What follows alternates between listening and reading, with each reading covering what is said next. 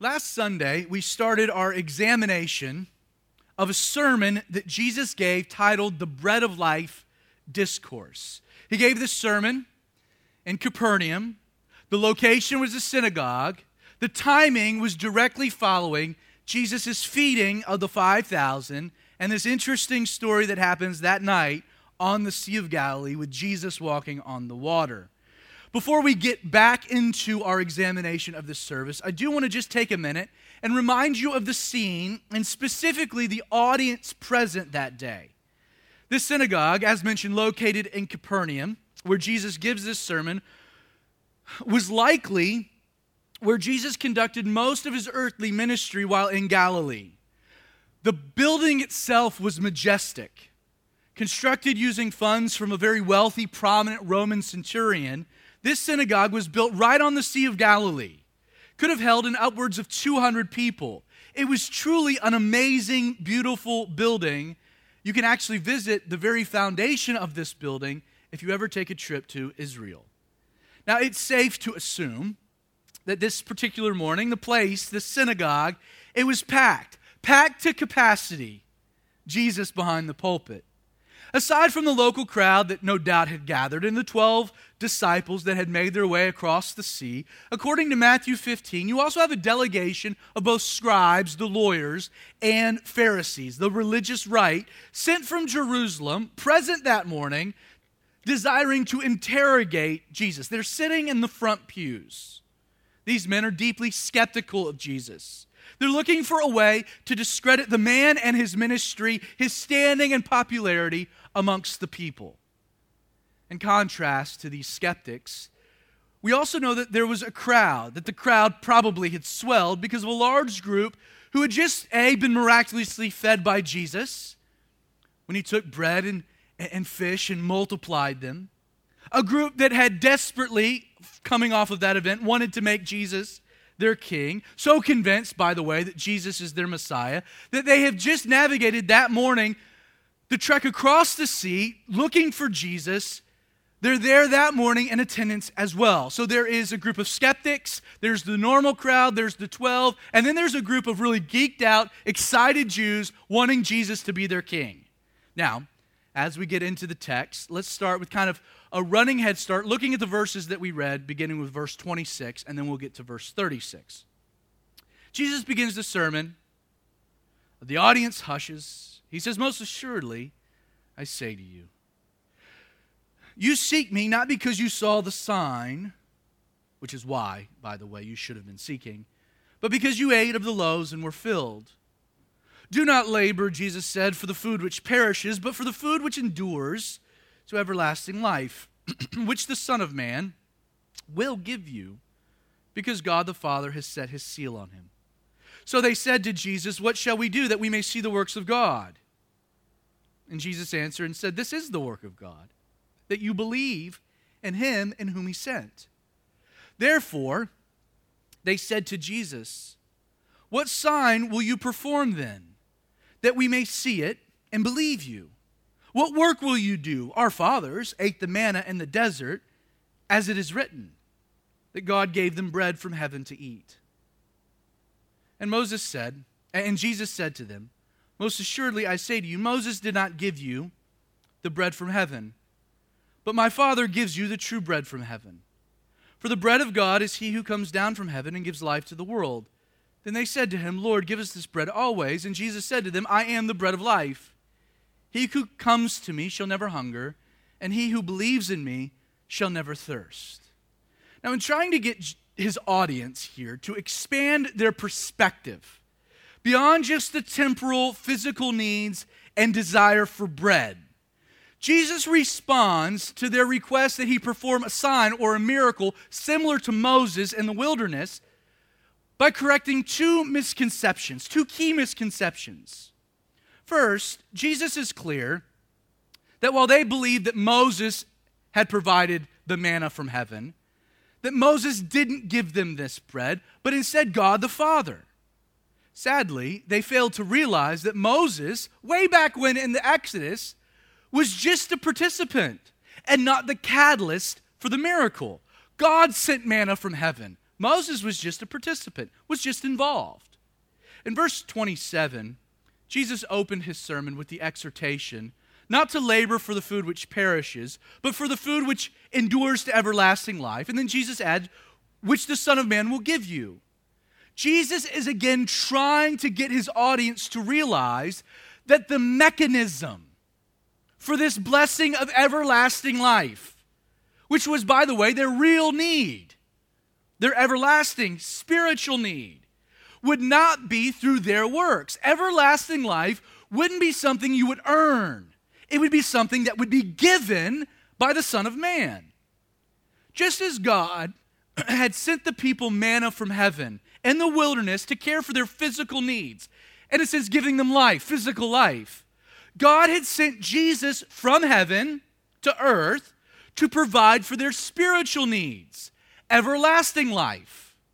In a sense, the manna from heaven was a picture of Jesus coming to earth. And in both situations, God gave the people something that they would need to receive. Secondly, aside from the mechanism being receiving, not earning, and you can really sense the other misconception, you can sense this as you read through the sermon, but Jesus at this juncture, coming off of their statement, like, give us this bread also, like he just kind of seems to be over the whole bread thing. Like, look at a few lines that Jesus has stated to try to pivot from the whole bread, right? He has said, the Son of Man will give you everlasting life. This got nothing to do with bread. This is something much bigger than bread. He's also said, this is the work of God, that you believe in him whom he sent, in one ear, out the other. And then Jesus is clear. I mean, the bread, friends, the bread of God, is he. We're not talking about bread. We're talking about a person. He who comes down from heaven and gives life to the world. And yet, in response to these three statements, what do? They keep coming back saying, yeah, we want that bread too. They just want bread, physical needs. They can't get beyond this hurdle. Now, while we obviously don't have the tone or the tenor of how Jesus articulated this sermon, it does feel, as you read through it, that Jesus kind of at this point throws up his hands. And he says, can we stop talking about physical bread? He says, the true bread is what? The bread from God is me. Just as God sent bread to care for your physical needs in the Exodus, he sent me from heaven to give life to the world. And again, their response reveals the fact that they're struggling to get beyond the physical. They say, Lord, give us this bread too. Sadly, their desire for physical bread was detracting them from what Jesus really wanted to give them, which was so much more. Finally, Jesus throws up his hands and he declares, he can't get any clearer than this, right? I am the bread of life. Can we stop talking about physical? We're talking about me. Spoiler alert. Now, as we seek to unpack the implications of this incredible statement, I am the bread of life, it is radical. It's an amazing statement. But please note that Jesus is playing off their desire for physical bread to illustrate a much deeper principle. And don't miss that as we work through it. It'll be a little bit more important when we get later into the sermon, but know that Jesus is now using bread. Okay, if you're not going to get off the bread thing, I'm just going to roll with it. Bread is an illustration that Jesus is using. So what's his core point? In much the same way that bread gives life to the physical body, Jesus is saying that he provides life to the spiritual man. So this is the play on words, the analogy, the picture he's painting. In a profound sense, it's as though Jesus is saying, I am the only mechanism whereby you can have life. And note, according to verse 27, Jesus is not talking about a temporary life that perishes. He's talking about something which endures, something eternal, everlasting life. There is no question that Jesus is speaking of the spiritual realm because of the statement that immediately follows. Look again at the text. He says, I am the bread of life. And then Jesus immediately follows that statement with a promise, doesn't he? The promise is that he who comes to me shall never hunger, and he who believes in me shall never thirst.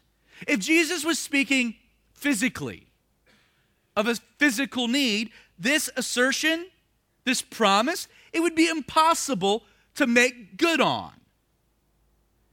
In much the same way that Jesus did with the woman at the well. Jesus is intentionally using these basic physical needs, something we all understand, we all relate to, physical needs such as hunger and thirst. He's using these things we can relate to in order to illustrate the basic spiritual need we all have as a consequence of sin and its effects on our core nature. Because of the immediate effects of sin, I hope you know that the wonder for God we had from life in His presence became a life of wandering in the wilderness, wander to wander from the subsequent separation from God that occurred. Whereas we originally possessed all that we ever needed in God, sin, boom, immediately left each of us with a hunger, an inner thirst, something beyond the physical and the spiritual. With this in mind, you need to understand what Jesus is promising to the person that comes to Him, believing He's the bread of life, is true spiritual satisfaction and fulfillment. We're not talking about a physical hunger and a thirst. This means that when Jesus says, he who comes to me shall never hunger, and he who believes in me shall never thirst, Jesus is promising to rectify, to remedy, to fix the effects of sin by bringing to the individual wholeness to what was broken within the spirit of man, everlasting life.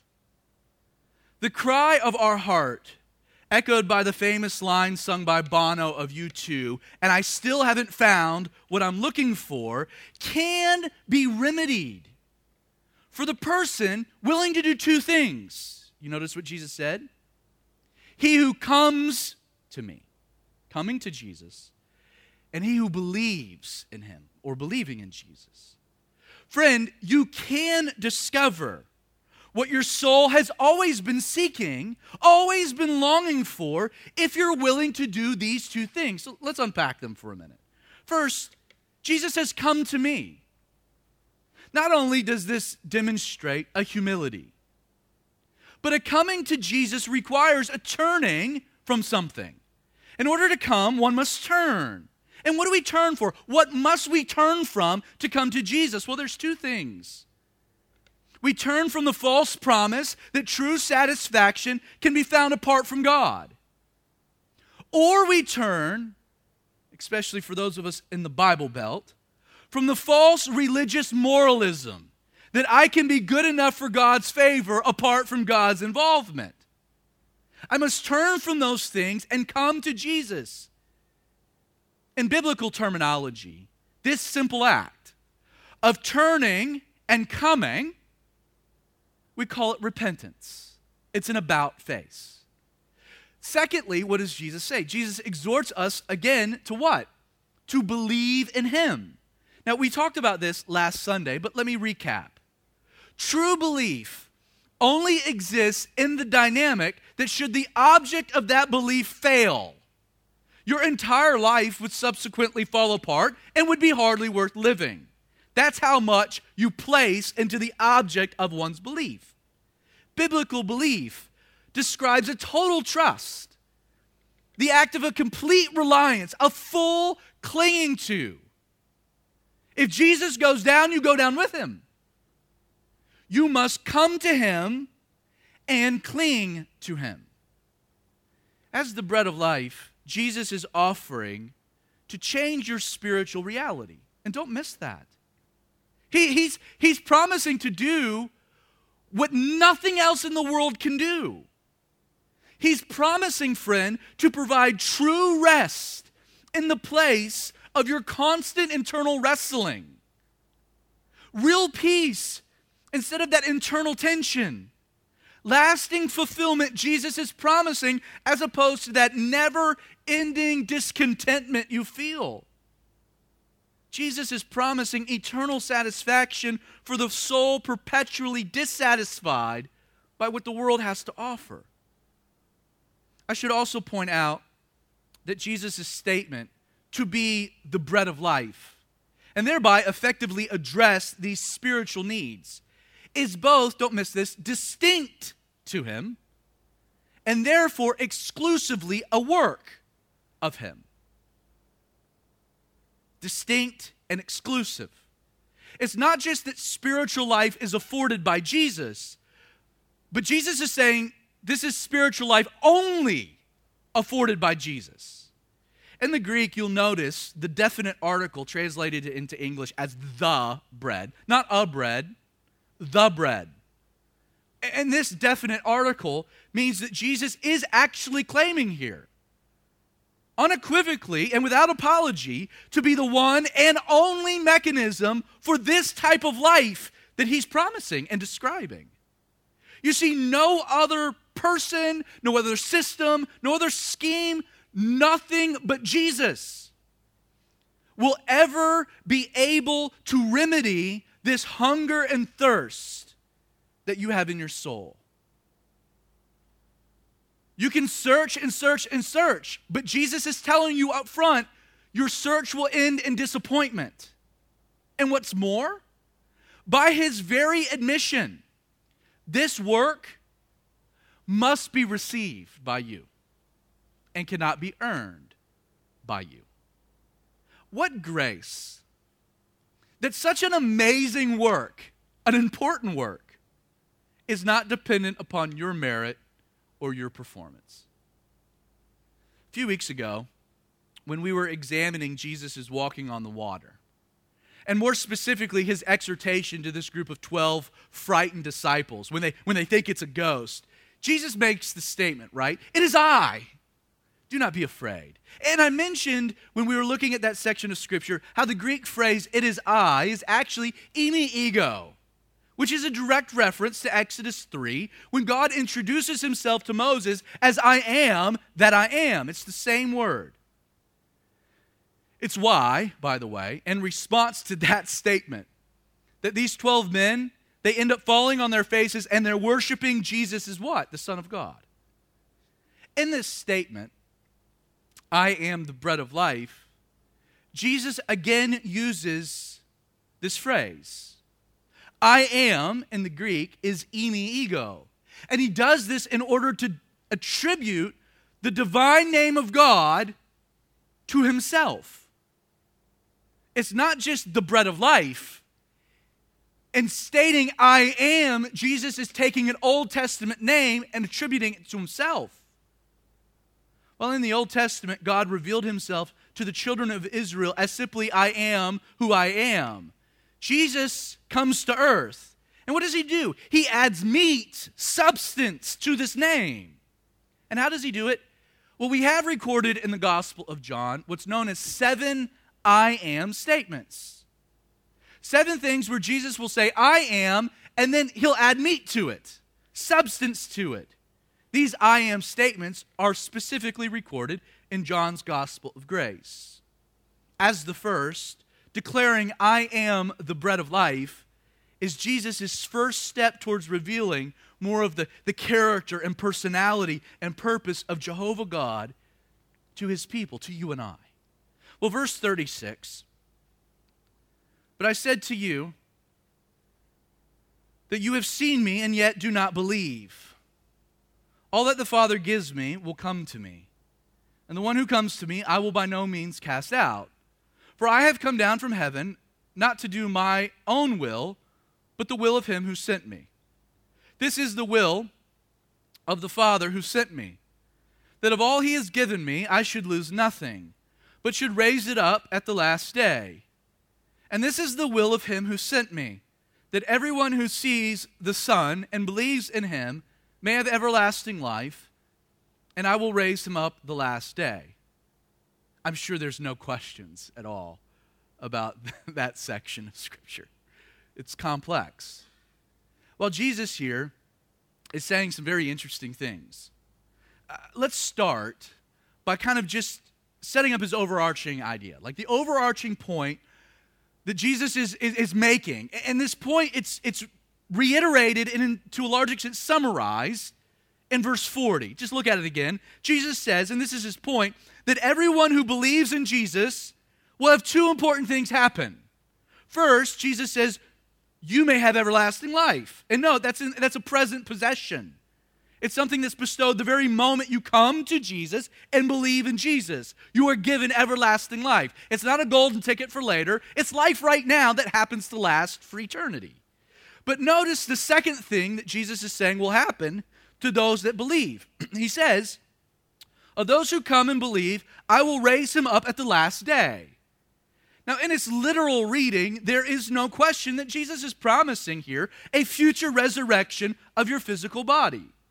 Now, the obvious question, and I think kind of sadly, the misguided debate, tends to kind of get relegated in sinners on what does Jesus mean here by the last day? And more specifically, when does that day actually happen? Now, please understand, that's not the point of Jesus' sermon here. Like, this isn't a central point. It's not a B, C, D, or E point. Meaning, I don't really want to descend down the rabbit hole as to the last days, other than to say this. In 2 Corinthians 5, verse 8, this is what the Apostle Paul writes of this particular topic. He says that he's confident, yes, well pleased rather, that to be absent from the body is to be present with the Lord. Well, you can debate the timing and even the essence of your bodily resurrection. When it happens, how it happens, what does it look like? What's important is this. A, it will happen. And B, when you die, you will instantly, according to Scripture, find yourself in the presence of Jesus. Those are the two things important. When this body gets resurrected, I honestly don't really care. Now, what's fascinating, and the larger point, about this section of Jesus' sermon is the two concepts he seems to interweave back and forth that appear at odds. And I don't know if you picked up on it.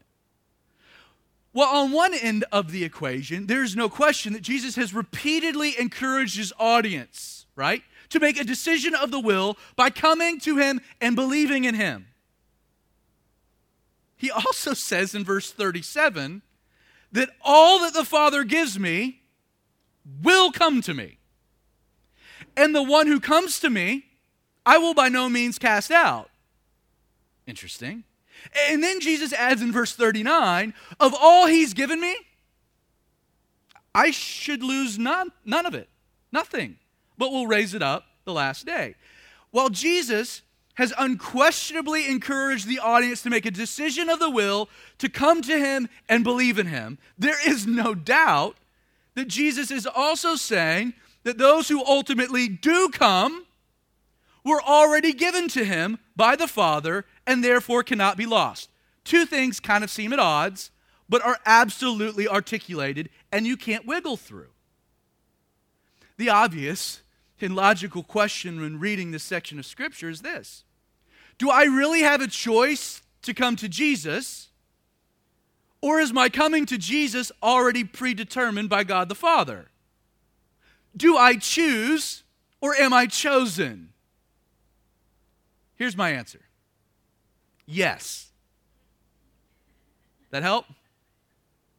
If you choose to come to Jesus, it's clear you were always chosen. And if you choose not to come to Jesus, it's clear you were never chosen. Furthermore, if you choose to come to Jesus, then choose to leave Jesus, you were never chosen, though maybe at one point you were actually chosen, but forfeited that right by making a terrible choice. Hebrews 4, verses 4 and 6. For it is impossible for those who were once enlightened and have tasted the heavenly gift and have become partakers of the Holy Spirit, have tasted the good word of God and the powers of the age to come, if they fall away, to renew them again to repentance, since they crucify again for themselves the Son of God and put him to an open shame. So I hope that clears up all confusion. Honestly, I don't know how any of this works. I know the Bible teaches both. I believe both. I take grand encouragement in both. I don't know how it works. And if you're looking for a pastor that does, this is not the church. I will say, if you find one that does, he has no idea what he's talking about. Because we've been debating this for 2,000 years. I don't know how it works, other than I can say it works. Beyond that, I will say that these are the two things I know with absolute certainty. Okay? John 3, 16 through 18. For God so loved the world that he gave his only begotten Son, that whosoever believes in him should not perish, but have everlasting life. For God did not send his Son into the world to condemn the world, but that the world through him might be saved. He who believes in him is not condemned, but he who does not believe is condemned already, because he has not believed in the name of the only begotten Son of God. So I know that. And I also know what Romans 8, verses 28 through 31 says. Paul writes, and we know that all things work together for the good to those who love God and to those who are called according to his purposes, for whom he foreknew, he also predestined to be conformed to the image of his Son, that we might be the firstborn among many brethren. Moreover, whom he predestined, these he also called. And whom he called, these he justified. And whom he justified, these he glorified. What then shall we say to these things? Paul says, if God is for us, who can be against us? How the two ideas of man's determinate free will to decide and God's predetermination fit together, I have no idea, other than to say that in this very moment in time, right now, what actually matters? What actually matters is this. There has never been a soul who has ever come to Jesus and been refused by Jesus. It's never happened. Meaning, this morning, if you want to be sure that you were chosen, predestined, foreknown, before the foundations of the world, if you want to be sure of that this morning, come to Jesus and believe in him. Verse 41. The Jews then complained, shocker, about Jesus. And note, when we're told the Jews, this is likely this group of skeptical religious leaders sent from Jerusalem. And they complained because Jesus said, I am the bread which comes down from heaven. And they said, is this not Jesus, the son of Joseph, whose father and mother we know? How is it that he says, I have come down to heaven? Now it's evident that while these religious leaders are, to a large extent, probably tracking with what Jesus is really getting at, what he's really saying, they're finding it difficult to accept any of this because of his claim, his obvious claim, a claim not debated, of his preexistence or his divinity. How can we take any of this for, you came from heaven? Well, aren't you the son of Joseph? Not actually. Mary, yeah, that's true. Their issue is his claim of preexistence, his claim of divinity. If you ever run across someone that says, like, Jesus never claimed to be God, then you say you've never read anything Jesus said, especially this particular sermon. Verse 43, Jesus therefore answered and said to them, do not murmur among yourselves. No one can come to me unless the Father who sent him draws him. And I will raise him up the last day. It is written in the prophets, and they shall all be taught by God. Therefore, everyone who has heard and learned from the Father comes to me. Not that anyone has seen the Father, except he who is from God, he has seen the Father. Again, the radical nature of what Jesus is saying here is incredibly controversial, especially in light of our version of Christianity that tragically caters itself to the sensibilities of the unchristian, of the lost. You have a group of lost, skeptical religious leaders who are absolutely concerned about his claims of preexistence. And yet, notice what Jesus doesn't do. He doesn't seek to defend or to debate his claims of preexistence. Instead, Jesus takes a totally different approach. Look at the characteristics he lays out of those who come to him, right? Not only would their acceptance of Jesus be proof of what? Well, first, that the Father drew them. But it would be also evidence that they were taught by God and heard and learned from the Father. And so what's Jesus doing here? He's got a group of skeptical religious leaders who are arguing about his claim of divinity, preexistence. Well, aren't you the son of Joseph and Mary? So instead of actually answering their question or getting into that particular debate, what does Jesus do? Jesus says that because these men were rejecting him, they actually they knew nothing of the Father. It's kind of a backhanded way of slapping them. Well, you're rejecting me. Why should I get into a debate with you? Obviously, the Father hasn't drawn you. And clearly, you're not taught by God. Clearly, you don't know anything of God. That's what Jesus is saying. To the skeptic, Jesus is not tiptoeing around. He's drop-kicking them in the face. And that's what he's doing. Now, on a side note, Jesus, again, reiterates this point, right? That the Father must draw a person for that person to come. Personally, I'm of the opinion that while the case can be made that God the Father only draws the elect, because when the Father gets involved, salvation, redemption, there's a whole bunch of things that happen. I'm also of the opinion, though, that while God the Father only draws the elect, God the Holy Spirit, you can make the case scripturally, draws all men to a decision about Jesus.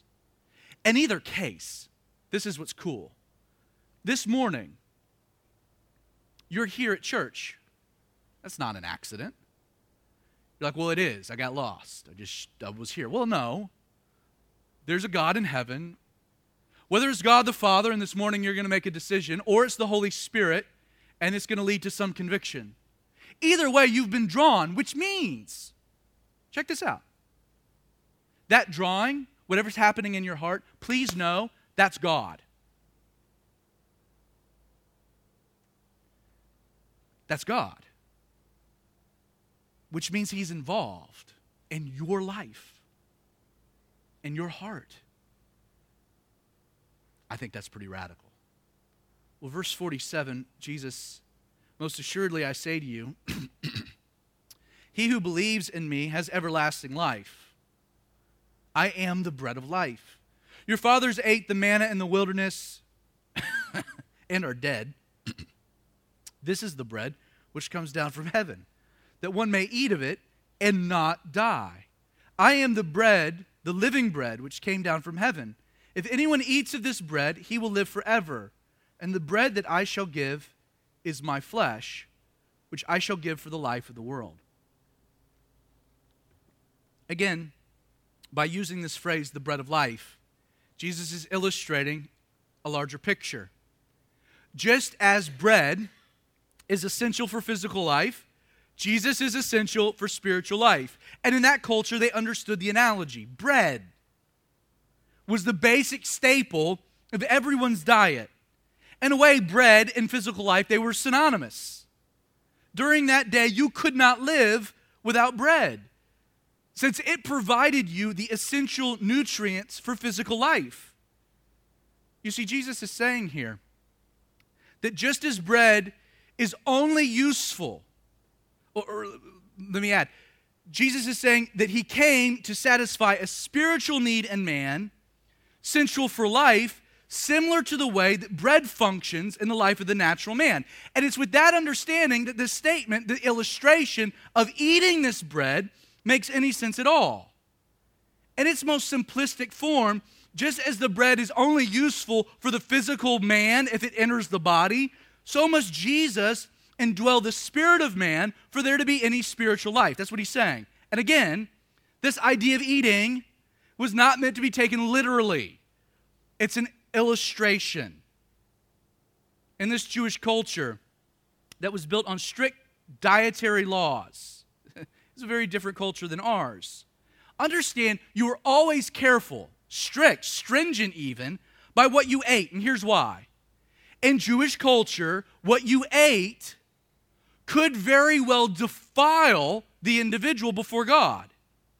You see, eating food was a reverent act. And the food itself had to be legally determined to be clean, since the very substance and the nature of the item you consumed became a fundamental part of the person. Like the Jews really believed the old idiom, you are what you eat. They were very careful what they ate because the substance of that, the very molecules became part of them. You became one with what you ate. If it was unclean, it made you unclean. So you had to eat only things that were clean. Now within the analogy and the greater illustration, we understand that when Jesus talks about eating here, he's talking about oneness. When Jesus says, if anyone eats of this bread, he will live forever, he's talking about an intimate communion, an intimate relationship with him that's essential for spiritual life. Jesus is not talking about literal eating, but the oneness and the interconnectedness that comes from a relationship with him. What comes from eating. Though it would have been impossible for anyone in the moment to have fully understood what Jesus was saying when he said, I shall give my flesh for the life of the world. Like, we know exactly what he's talking about, right? In hindsight. We know that Jesus is talking about ultimately his crucifixion, which again means that Jesus is narrowing the metaphor by now speaking of the act of atoning for sin through the sacrificial death of his body. I shall give my flesh for what? For life, for the world. Now notice the reaction of the religious leaders. Verse 52. The Jews therefore quarreled among themselves, saying, how can this man give us his flesh to eat? Well, there is no doubt what Jesus is saying is shocking and controversial, to say the least. This accusation in the Greek, how can this man give us his flesh to eat? It's actually disingenuous. You see, the implications are that men really knew, these religious men, they knew what Jesus was articulating. They understood what Jesus was saying by using bread and eating as a deeper illustration of a spiritual reality, and yet here they are in the midst of the assembly, intentionally twisting Jesus' words to make a point. What I find fascinating here is that Jesus not only does nothing to correct their intentional twisting of his words, but instead Jesus kind of defiantly doubles down on the illustration. It's as if Jesus is like, okay, you religious leaders, you want to twist my words in a disingenuous way? You want to twist the metaphor? Well, try this one on for size. And then he says, most assuredly, I say to you, unless you eat my flesh, the flesh of the Son of Man, and drink his blood, you will have no life in you. Whoever eats my flesh and drinks my blood has eternal life, and I will raise him up the last day. There's a shockwave going across the room. And then Jesus says, very seeker-friendly like, for my flesh is food indeed, and my blood is drink indeed. He who eats my flesh and drinks my blood abides in me, and I in him. Kind of get the picture that Jesus is like, you want to twist this? Let's roll. As the living Father sent me, and I live because of the Father, he who feeds on me will live because of me. This is the bread which came down from heaven, not as your fathers ate of the manna and are dead. He who eats this bread will live forever. Bum, bum, bum. Again, remember, Jesus is not speaking literally. It's not as though he's been literal, and now he's speaking allegorically, or he's been speaking, figuratively, and now he's jumping into the literal. He's been consistent the whole way through, carrying an analogy forward. You see, the notion of eating the flesh and drinking the blood, it had context. Jesus is continuing an illustration that he's already established, but within the greater symbolism, what is Jesus doing? He's directly tying the imagery to what? The sacrificial system. This entire religious structure established in the law. Within context, it is the identifying of ourselves with Jesus' body through the process of crucifixion and later resurrection, oneness with Jesus. This is what Jesus is discussing here. On the cross, Jesus' body would be offered to atone for your sins, and his blood would be spilt for your purification. Not only did Jesus' bodily sacrifice satisfy your debt for sin and thereby justify you before God if you come and believe, but it was through his blood that you now find yourself permanently declared righteous. It's not just that my balance has been satisfied, it's that now by the blood, I've been given an account that's never ending. It's one thing to have a debt paid that I couldn't pay, only to now be at zero. That's great, but it's limited. It's Jesus satisfying the debt and then giving us an unlimited balance. Man, you racked up a lot of Capital One debt. I'm going to pay for that. But here's a new Capital One card that has no limits. The body takes care of the debt. The blood gives you the unlimited balance. See, we can see how this is a gift that we can't earn, right? And it's a gift given. The man of sin was crucified with Christ. This oneness. The man of sin, you, not just crucified with Christ, but was then laid in the garden tomb with Jesus. And then what happens? The old man dies and is buried. And then because Jesus rose and you're one with him, you rise to life. Old man dead, new man alive. Jesus' death, Jesus' resurrection only happens in the context of this oneness. Complete oneness, illustrated by this eating, the body and the blood. The case can be made, and I know this is some heavy theology. It's not my fault, it's Jesus' sermon. But the case can be made that the bread of life discourse ends up setting the stage for Paul's understanding of the true nature of the gospel message. Let me read for you a section of Romans 6 and see if this connects. Paul writes, "Do you not know that as many of us as were baptized into Christ Jesus were baptized into his death? And therefore we were buried with him through the baptism into death, that just as Christ was raised from the dead by the glory of the Father, even so we should walk in newness of life.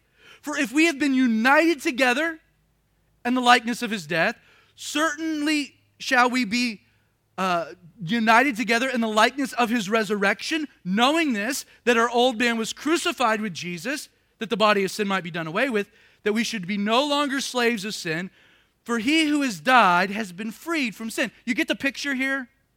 What Jesus is saying about oneness? More succinctly, Paul will write in Galatians chapter 2, verse 20, that he had been crucified with Christ. And then he says, he declares, it's no longer I who live, but it's Christ who lives where? In me. And we know in other places that the Spirit of Christ is the Holy Spirit, this third person of the Trinity that indwells the believer. It's no longer I who live, but Christ who lives in me, and the life which I now live in the flesh, I live by faith in the Son of God who loved me and gave himself for me. Again, the mechanism for this incredible work should not be confounded by the illustration. Jesus is not saying, let me be clear, that you have to eat his literal body and drink his actual blood to be saved. which note, and we'll get to this next Sunday, is the spiritual justification for the twisted Catholic doctrines known as transubstantiation, or for that matter, the Lutheran belief of consubstantiation pertaining to communion. Now, we've seen this over and over and over again in the sermon, that Jesus has said what? For you to experience this everlasting life found in Him, what's required? It must be given by Him first, and then you must come and believe and receive. The only act required of you is faith in this larger work of Jesus on the cross, which, by the way, is the entire point of communion. Jesus says, do this in remembrance of me. It's to remember what Jesus did for you on the cross and the resurrection. In the end, Jesus' bread of life discourse, given this day in the synagogue of Capernaum, was aimed at articulating really one idea. Lot said one big idea. And here it is, friend.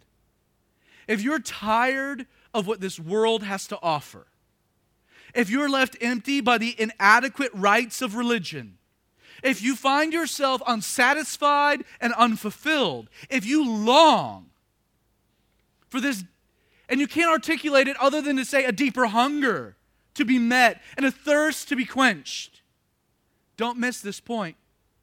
If you long for your deeper spiritual need to be remedied, your real need, if you want everlasting life today so that you can enjoy it for all of eternity, Jesus is clear. Your only option is to turn from these empty and inadequate pursuits and to come to Him and to place your complete weight upon Him and His work on the cross.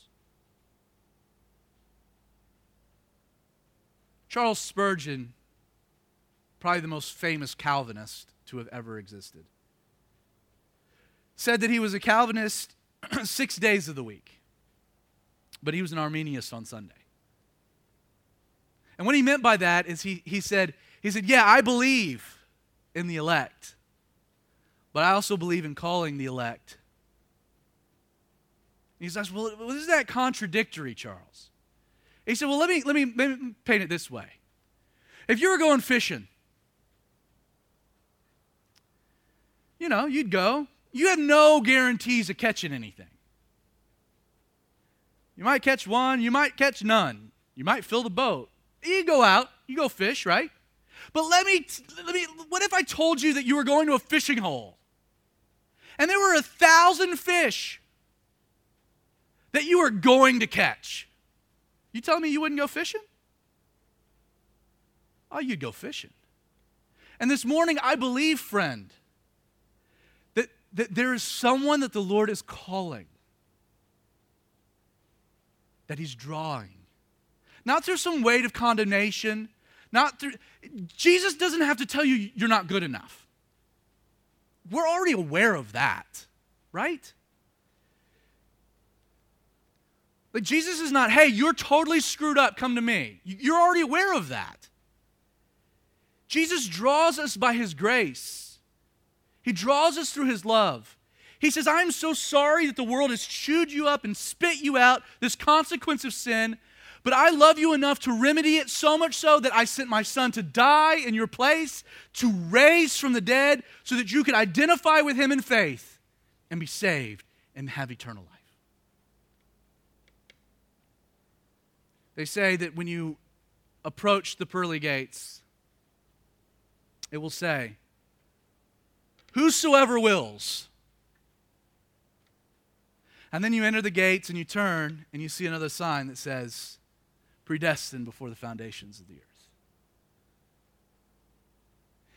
If you want to make sure you are chosen, make a choice. So, Father, Lord, we ask